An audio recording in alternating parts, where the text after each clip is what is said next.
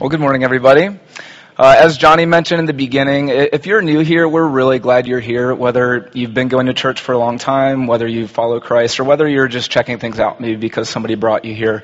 Know that you are most welcome here, and even though we're a little bit later into the fall, we know that often people are still moving in and out of the city. So if you're new to the city, we know that can be disorienting, and we'd love to help you find a home here, whatever that means, be it here or somewhere else. So for those of you who don't know me, my name is Steve, and I lead the Clarendon campus that meets on Sunday evenings. And so Pastor Jason and I, we preach at each campus.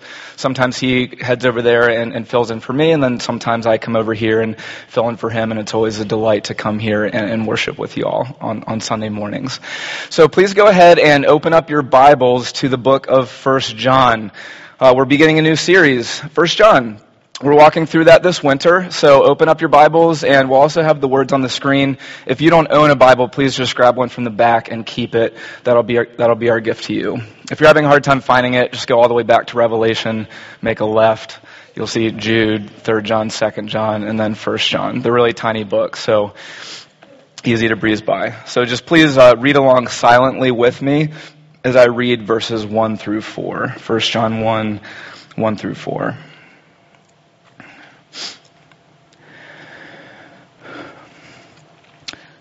That which was from the beginning, which we have heard, which we have seen with our eyes, which we looked upon and have touched with our hands, concerning the word of life. The life was made manifest, and we have seen it, and testified to it, and proclaimed to you the eternal life, which was with the Father and was made manifest to us. That which we have seen and heard we proclaim also to you, so that you too may have fellowship with us, and indeed our fellowship is with the Father and with His Son Jesus Christ. And we are writing these things so that our joy may be complete. Please pray with me as we dive in. Heavenly Father, we thank you that you are good. We thank you that you are steadfast, even though we are not.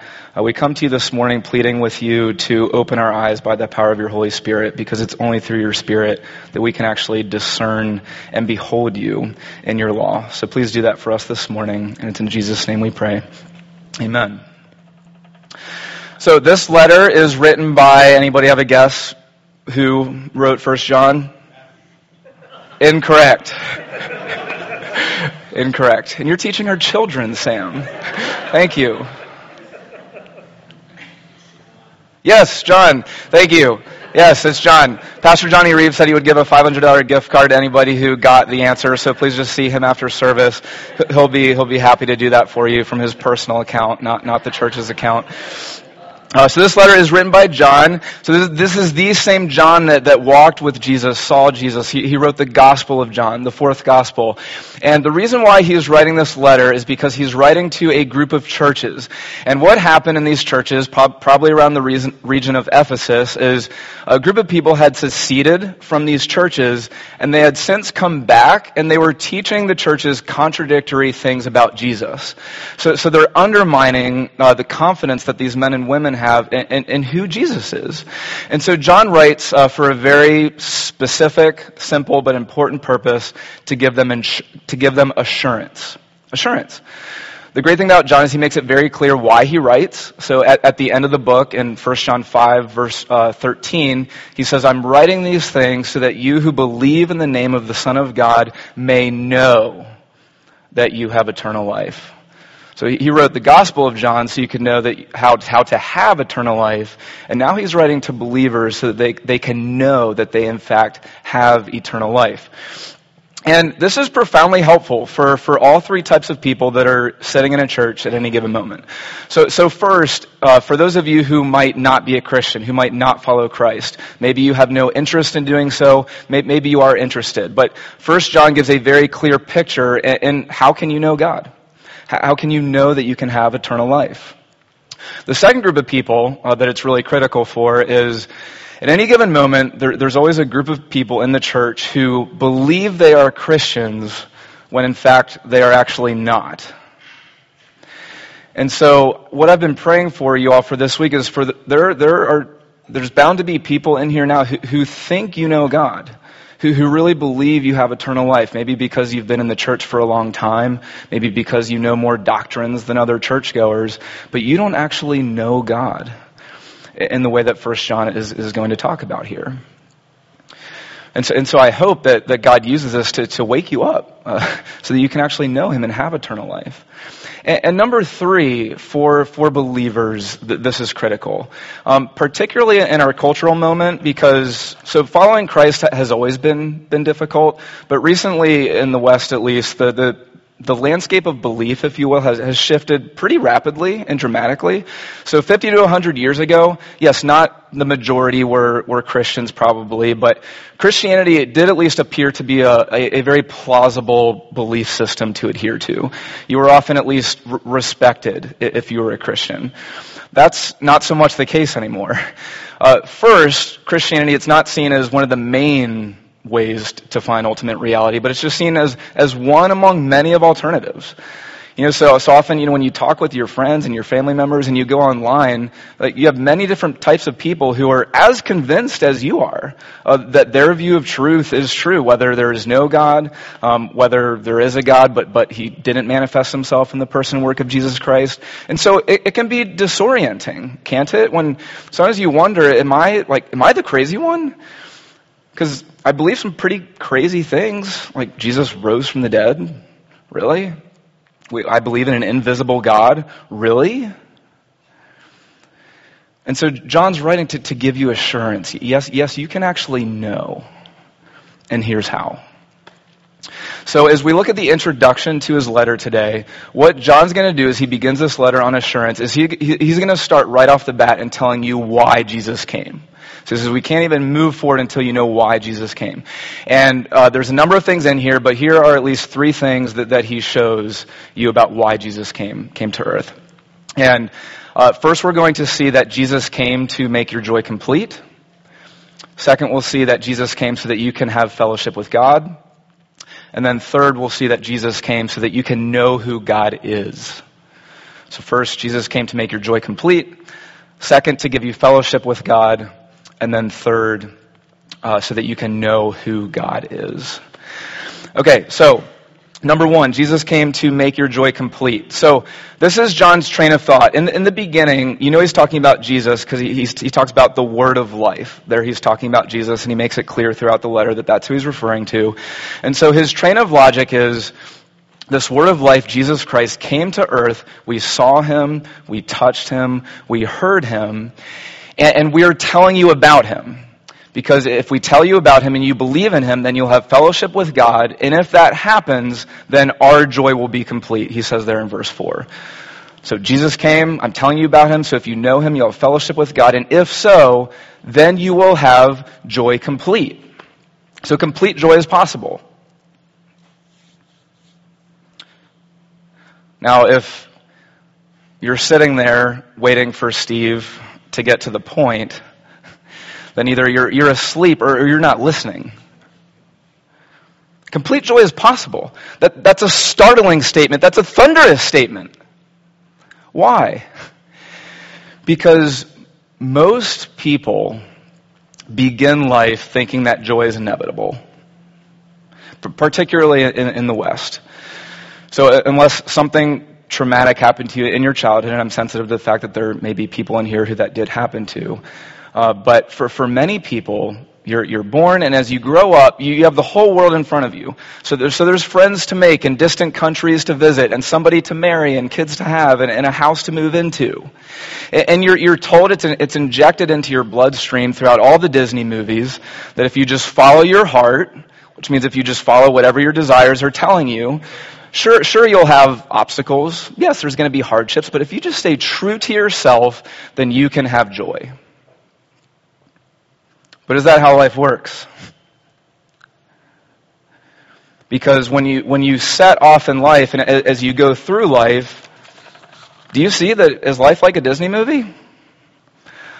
Does Sleeping Beauty always wake up? Does the frog always turn into a prince? Does Cinderella always make it to the ball? In the end, does everybody get to marry who they want to marry? And in the end, everybody who they loved and died is actually alive? Is life like a Disney movie, or is life more like Hamlet? Everybody distressed and dying in the final scene. because you talk with people who have lived life, particularly the most accomplished, the most successful, often the most smartest. And you ask them, is complete joy possible? They'll say no. In fact, often the elites often look down on people who continue to pursue joy because they see it just as futile as trying to hold on to a flower that blooms in spring. It's going to fade. Recently, I was listening to it was a conversation between two very popular thinkers, Sam Harris, who's an atheist, and Jordan Peterson, he's not an atheist as far as I can tell, but he's sympathetic toward religion, and they got talking about well-being, and Sam Harris, he just made a very interesting point. He said, it's as if this world is designed to frustrate any permanent sense of happiness. He's very successful, he has a great family, he loves his family deeply, but it's as if this world is designed to frustrate your ability to grab hold of permanent joy, and he's right. Because nothing in this world, as we saw all throughout Ecclesiastes, can give you complete joy. And so here's what we have. There are three kinds of people. There are people who think joy is inevitable, and if this is you, you're either very naive, or you're just zooming through life so tied to your phone and busy with your pursuits that you don't actually slow down to think about the condition of your life. So you have people who think joy is inevitable. And then you have folks who think joy is impossible. So these folks are often the smartest, the most accomplished, the most successful. And then you have people like John, who know that joy is not inevitable, but it's also not impossible. It is possible. And this is particularly significant when you know that John is he's a very old man, and most old men are either at best they're cynical and just too chastened by the things they've seen in life to believe that complete joy is actually possible. But here John is saying no, complete joy is possible. Jesus came to bring it, and if you give your life to him, then you will have a fountain of joy at the center of your being that no circumstances can take away. So complete joy is possible, and I hope you're sitting there not shrugging this off, but saying to yourself, I hope so. And here's the solemn warning as we move forward into this series, as you learn how to live into this complete joy that Jesus gives you, is what your temptation is going to be, because this is the heart's default setting. Your temptation is going to be, as we read through this letter, is to say either these things are too simple or too illogical. Because we love the extraordinary. If something isn't extraordinary, that can't lead to joy. Or if something doesn't make sense to my limited view of things, then that can't give me joy. So as we move forward, please do not be a fool and cast off these things as either too simple or too illogical.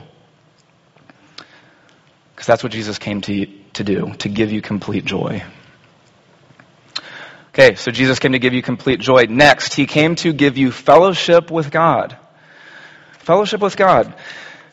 So here he says in verse 3, that which we've seen and heard we proclaim to you, so that you too may have fellowship with us, and indeed our fellowship is with the Father. So what he's saying is, the things that we've seen and heard, he's talking about all that Jesus did. So the life of Jesus, we proclaim to you the gospel, the good news. So he's saying all that Jesus came to do, he didn't do what he did just so that you'll believe in him in some abstract way, that he died for your sins and rose again. No, Jesus came so that you will have fellowship with God. Jesus says something pretty similar in John chapter 17 in his one of his final prayers to the Father, where he says, "And this is eternal life, that they may know you, the only true God, and Jesus Christ whom you have sent." So you hear what he's saying?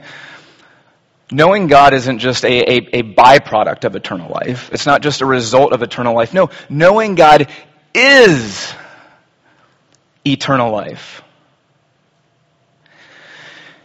And so here's what Jesus is saying and what John is saying.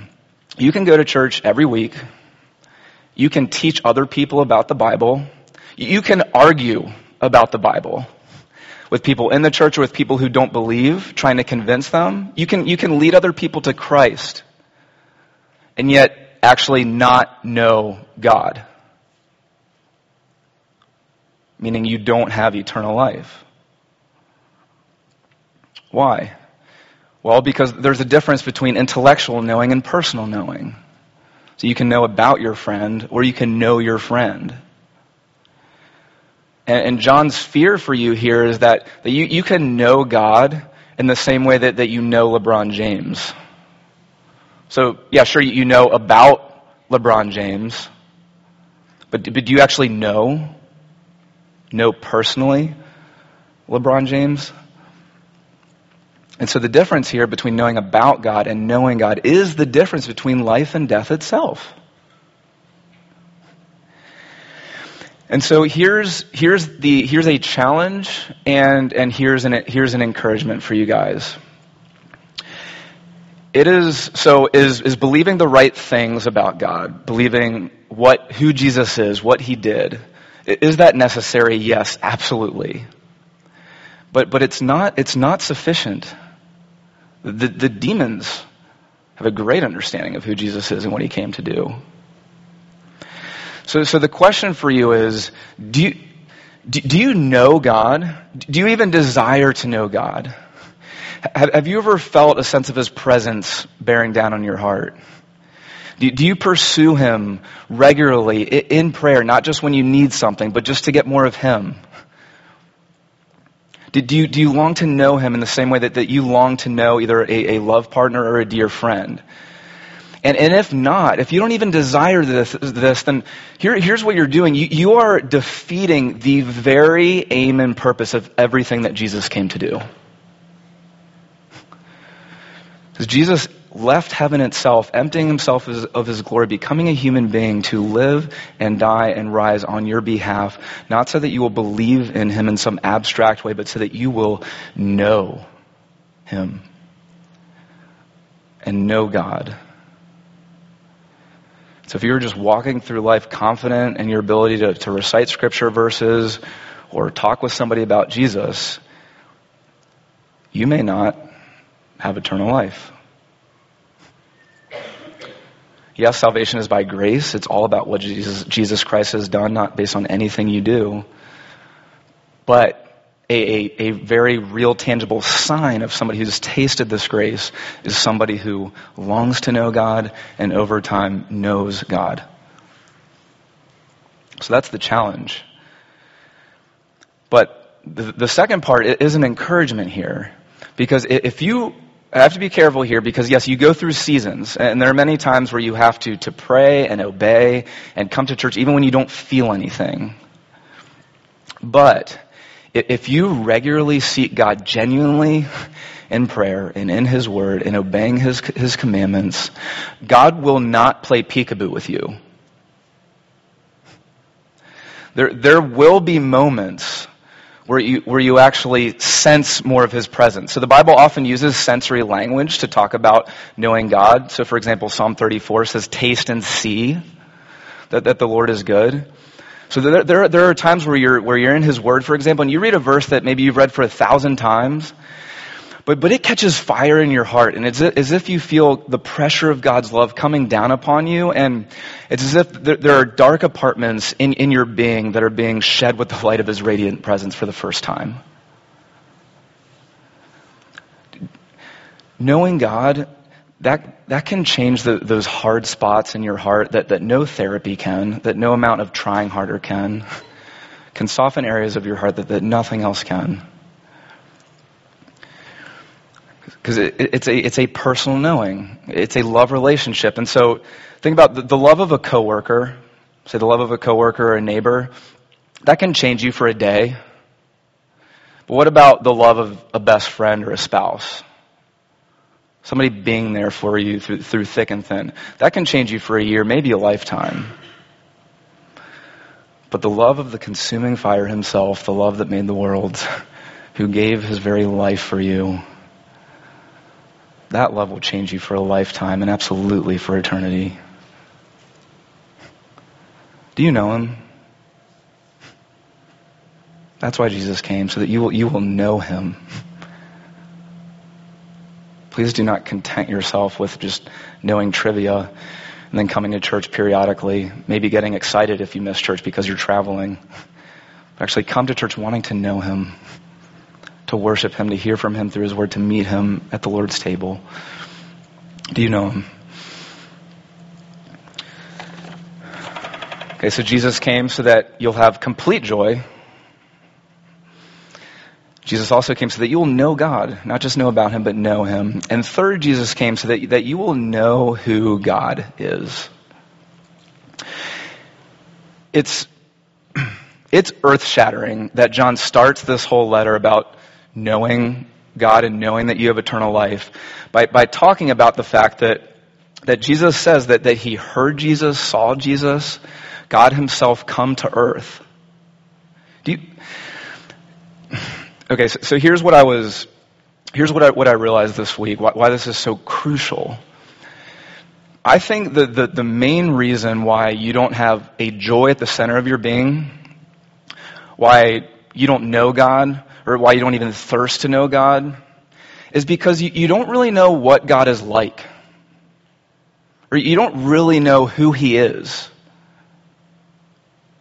Right? Because he's an abstraction. He's invisible. You can't see him. And that's, if you're honest, that can be incredibly frustrating. Because you don't have this problem with any other love relationship, do you? At least most of the time, as far as I know. With a dear friend, with a spouse, you can see them, you can touch them, you can see in their face how they respond to you. But you can't see God. And so when he's just an abstraction, of course he's not as real as other people's approval or how your kids are doing or how you're performing. Of course not. And there are many times where I've spoken with very genuine skeptics and seekers, and one of the things they continually raise is, Steve, you're asking me to believe in an invisible God. I just can't have the faith that you do. I'm empathetic toward that. Or sitting with a suffering Christian who's in pain or doubting, and what they say is, if I could just see God, if I could touch him, then maybe I wouldn't doubt so much. Maybe I would actually know he was fully committed to me. So what does God look like? Who is he? And to answer this question, I want to take you back roughly 70 years or so to a World War II battlefield where there was a dying soldier.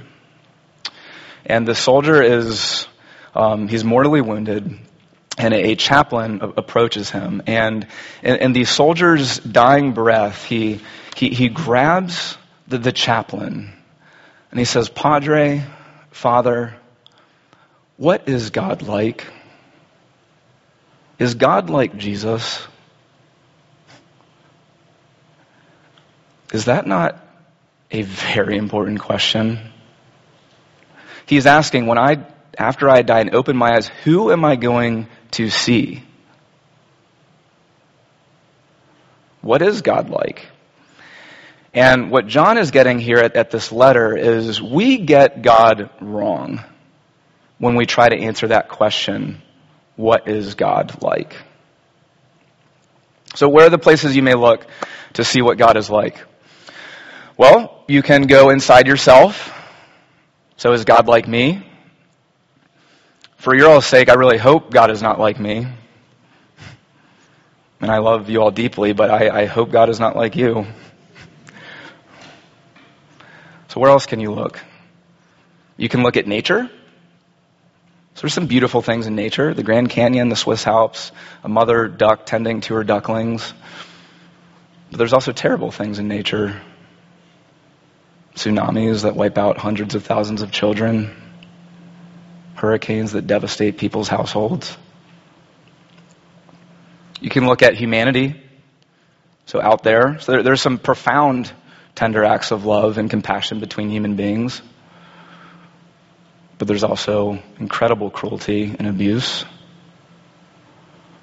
Is that what God's like? And you notice the problem with all of these is they start very man-centered. So you're skewed from the start. And none of these answers are particularly encouraging. And so to answer this question, I'd like to tell you one more story. And I heard this from my friend Jono. He's a professor at Cambridge University. And he was talking about this dying soldier. And what he said is he was talking about, so he has a little girl. My friend Jono, he has this 3-year-old little girl. And one night his wife was doing bedtime with her daughter. And her daughter interrupted her mother and just said, "Mommy, what does God look like?" Essentially, she was asking the same question that this dying soldier was asking. Is God just powerful and scary? Can I trust him? Is he only loving? Is he loving at all? And what this mother did, she could have said, well, God's a spirit. John himself affirms this in the Gospel of John, chapter 1, verse 18. No one has seen God. So she could have said, well, God's invisible. Or she could have taken her maybe to one of her many little books and shown her a picture of an old man up on a cloud, something like that. God looks something like that. But here's what she did. She opened up the Storybook Bible, which we use in our children's ministry, that like orange and bluish story Bible book, and she said, she was answering the question, what does God look like? And she opens up the Bible, she opens up the Storybook Bible, and this is what she reads to her little girl. On a dark night in Gethsemane, Jesus walked alone into the blackness. He needed to talk to his heavenly Father. He knew it was time to die. Jesus was going to take the punishment for all the wrong things anybody had ever done or will do. "Papa, Father," Jesus cried as he fell to the ground, "is there any other way to get your children back, to heal their hearts and get rid of the poison?" But Jesus knew there was no other way. All the poison of sin was going to have to go into his own heart. God was going to have to blame his son for everything that had gone wrong. It would crush Jesus. And then a few pages later, but even more horrible, Jesus knew that because people ran away from God, he was going to have to take the punishment for that too. He was going to lose his Father, and that, Jesus knew, would tear his heart in two. Violent sobs shook Jesus' whole body. And then Jesus was quiet like a lamb and said, "I trust you, Papa. Whatever you say, I will do." So they walked up a hill outside the city. Jesus carried the cross on his back. Jesus had never done anything wrong, but they were going to kill him the way criminals were killed. They nailed Jesus to the cross. "Father, forgive them," gasped Jesus. "They don't understand what they're doing." People shouted, "If you really were the Son of God, climb down off that cross." And they were right. Jesus could have said a word and made it stop, just like he healed that little girl and calmed the storm and fed 5,000 people. But Jesus stayed. You see, they didn't understand. It wasn't the nails that held Jesus there. It was love. "Papa," Jesus cried, frantically searching the sky. "Papa, where are you? Don't leave me." And for the first time and the last, when he spoke, nothing happened. Just a horrible, endless silence. God didn't answer. He turned away from his boy. Tears rolled down the face of the one who came to wipe away every tear from every eye. The earth trembled, the mountains shook, and it seemed creation itself would tear apart. The full force of God's anger at sin came down on his son instead of his people. Then Jesus cried out in a loud voice, "It is finished." And with a great sigh, he let himself die. Then the mother put the book down and she said, "That's what God looks like." That's exactly what John is saying here. He says the life itself was made manifest. We saw him with our eyes. We heard him. We touched him. So who is God? God is the life, the death, and the life again of the Lord Jesus Christ. testified to through the Holy Spirit working through the apostles, that's recorded for us in Scripture. You could say that the life of Jesus Christ as recorded in the Gospels is God's autobiography, written down from when he came on the public stage of history for the entire world to read. And this means some wondrous things. You can stop guessing what is God like. You don't have to wonder, what does God think about me, when you remember those shameful things that have happened to you or that you've committed and then hide them again and don't tell anybody. When you feel like a fraud at work or when you've failed as a parent. You don't have to ask, does God care about anything that I'm going through when you're sitting there silently suffering and so few people know what's going on? You don't have to wonder, can God handle this storm as you're laying in bed awake as anxious thoughts are plaguing your mind? And you don't have to guess, can God really use me, a moral failure for his kingdom, when there's all these other people who are so much more gifted than me? You don't have to guess, because you can turn to the pages of Scripture and you can read. When Jesus stood between the woman caught in adultery and the crowd who wanted to stone her, and knelt by her side and said, I do not condemn you. Now go and sin no more. You can read when the disciples are terrified as a storm is lashing at the boat, and Jesus stands up and with the word of his power says, quiet, be still, and commands the storm. And then turns around with the fierceness of a lion and the commanding presence of a king and says, why are you so afraid? You can read about when Mary was weeping outside the tomb of her dead brother. And Jesus didn't come with trite answers about why is there suffering, but he just held her and wept, shaking with sobs. And you can read about when the resurrected Jesus Christ stood on the shore of a lake with the apostle Peter, who had just denied Jesus Christ. And Jesus looked at him and said, Peter, I know that you love me, but now that you know that you're a failure, now that you know you are helpless and in need of my grace, now you're ready to be a leader of my people.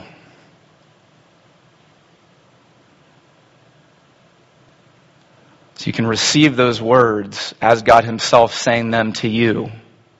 I do not condemn you if you are trusting in Christ. Do not be afraid. Take heart, for I have overcome the world. And I've covered your shame and failures in my robe of righteousness. And in me you can have complete joy. So now you know, if that dying soldier were to ask you, what is God like? Is God like Jesus? And you can answer with a confident yes. God is like Jesus. More than that, God is Jesus. And if you stop holding on to your life and give yourself to him, you will have fellowship with God and joy complete. Please pray with me.